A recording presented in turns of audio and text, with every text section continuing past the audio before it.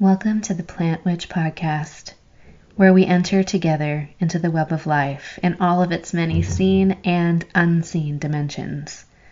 I'm Erin Schrader, owner of the Rebel Herbalist, and it is my honor to hold this portal to the other world. Let's enter, shall we? Welcome to the Plant Witch Podcast. This week I had some other content planned for us, but as is so often the case, life itself has called for a more important topic this week. So this week I want to talk about essence and what that means. It's a word that is so frequently used in the self-development circles, in the consciousness community. So what is the essence of something? I was sort of getting at this last week when I was talking about plant magic and getting to know the plant slowly over a long period of time. We get closer to the essence and it starts to work on our essence. And so today I'm left in what I would call sort of a reduced place. You know, when you boil maple sap for a long time so that you can get syrup, or when you cook your sauce for a long time so it reduces down to like a thick and potent and flavorful brew.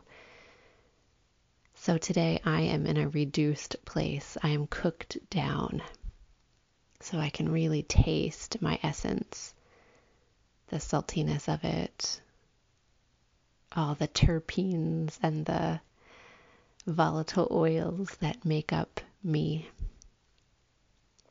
And I got here to this place through hardship, through fire, through burning,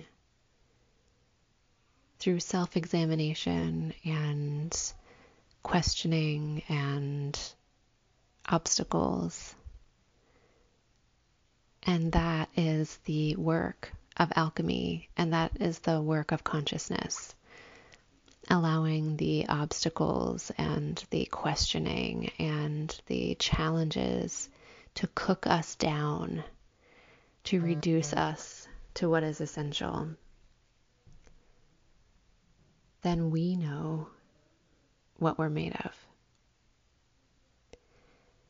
So I want to talk a little bit about why I do this, why I make a podcast, why I create courses, why I write a blog, why I make plant medicine.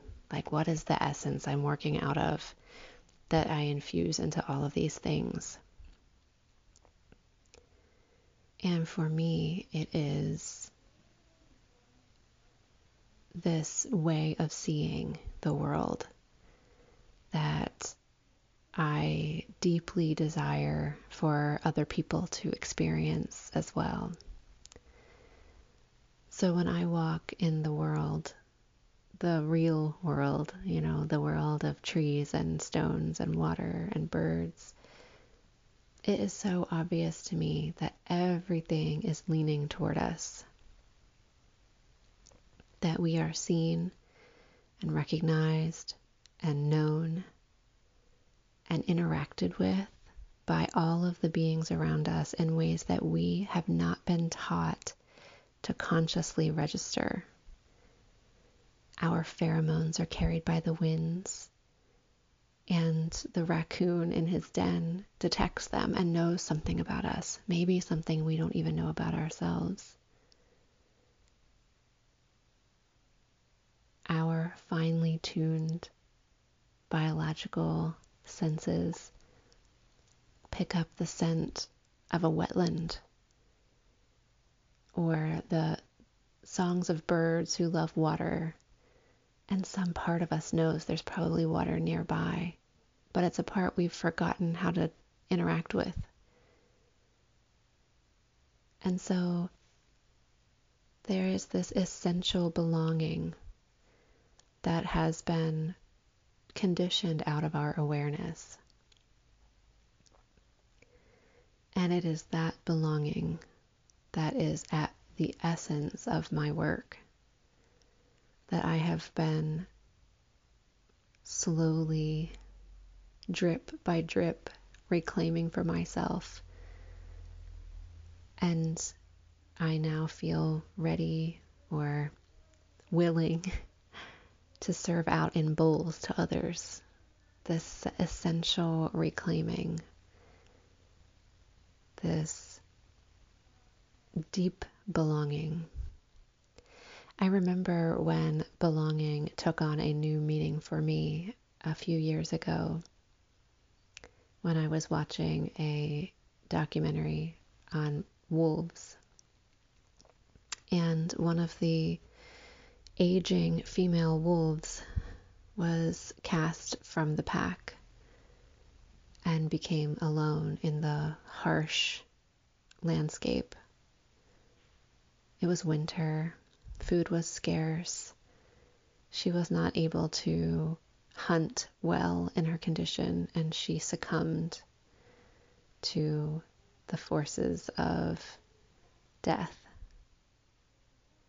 And as her body returned to the soil beneath her through the work of insects and fungi and bacteria, there was a bloom of fertility in that spot. There was a richness and a cache of nutrient deposit in that spot that was her gift back to the land by her body.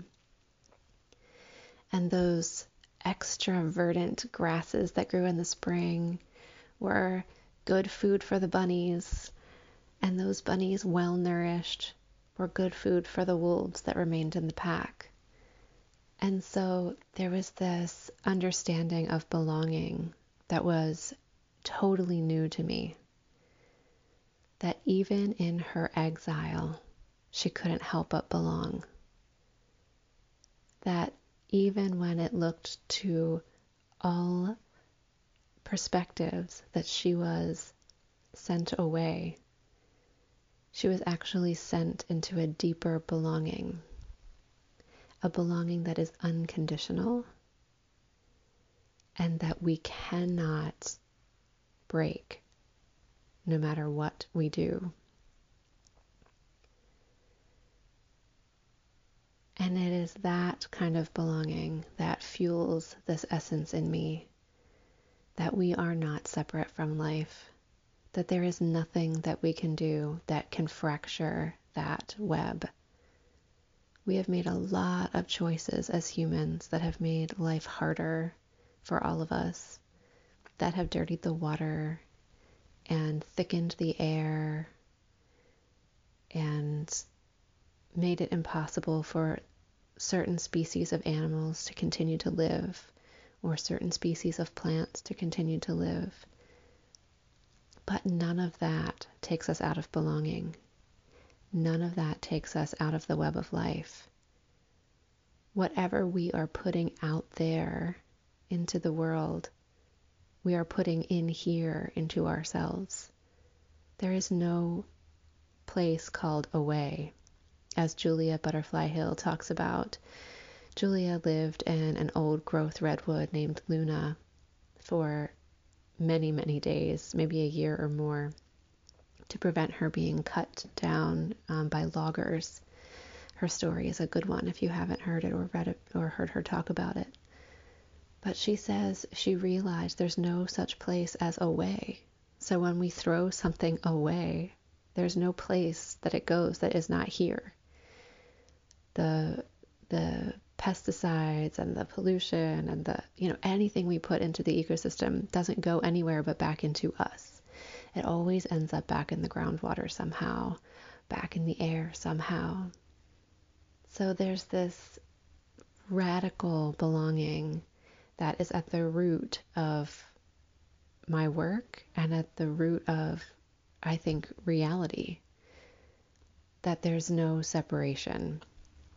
And any separation that we experience is contrived and the work of the mind. The human mind is a incredibly creative and powerful tool that we have misused and that has become more of a master than a servant. So I think this is why I spend so much time in my work talking about othering, because that is the root of this illusion. When we other qualities in ourselves, then we manufacture separation. And from that place of separation, violence takes root. When we other another type of person, whether it's through their beliefs or their ethnicity or their socioeconomic status, then we are not connected to them anymore, and the roots of violence can grow. When we other the landscape, it's just a river. Who cares if I dump my toxic waste into that river? That is violence, and that toxicity comes back to us in every possible way. That the idea that that wolf matriarch could be othered by her pack is a purely human idea.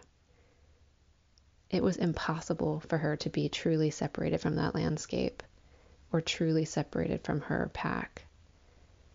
That is a human construct.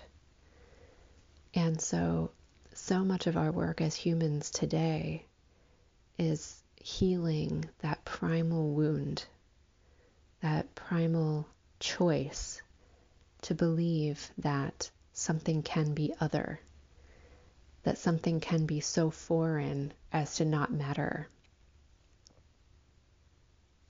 that something can be so different than us that it can justify violence against it. And that is absolutely a fabrication of the human mind.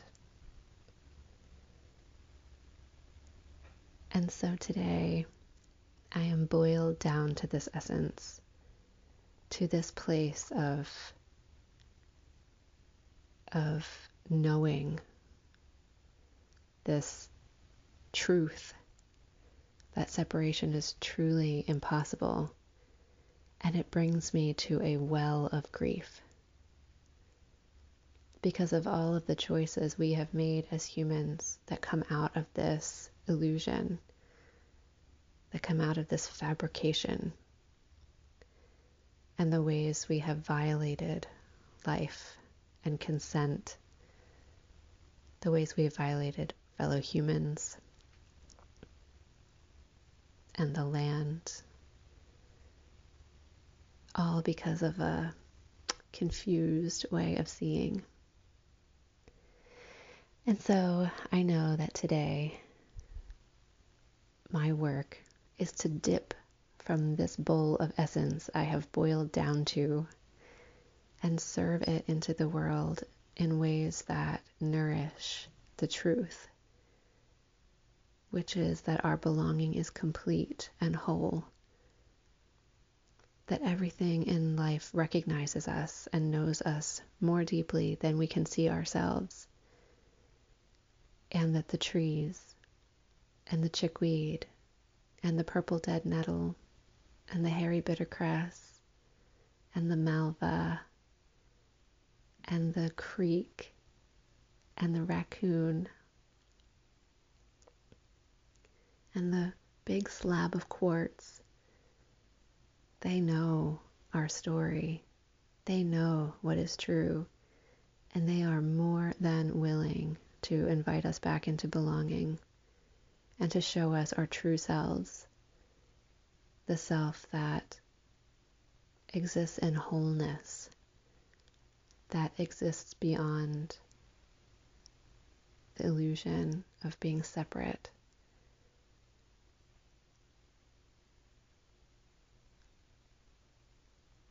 And so I join in them. I join in their chorus, inviting us back in, inviting us to remember the language of life of which we are a part, not apart as in different or separate, but a part of as in whole. So thank you for joining me again this week in my musings about the plants and life and the depth work of spirituality and what it means to become human. I have to believe it is possible for us to become human on this earth. Thank you for joining me. Thank you for joining me for the Plant Witch Podcast. I'm your host, Erin Schrader. I'm an herbalist, a mother, a holistic nurse, and a practitioner of the ancient ways. You can connect with me between episodes at therebelherbalist.com or on Instagram and Facebook at The Rebel Herbalist. Thank you for joining me, and it's time to come back to life.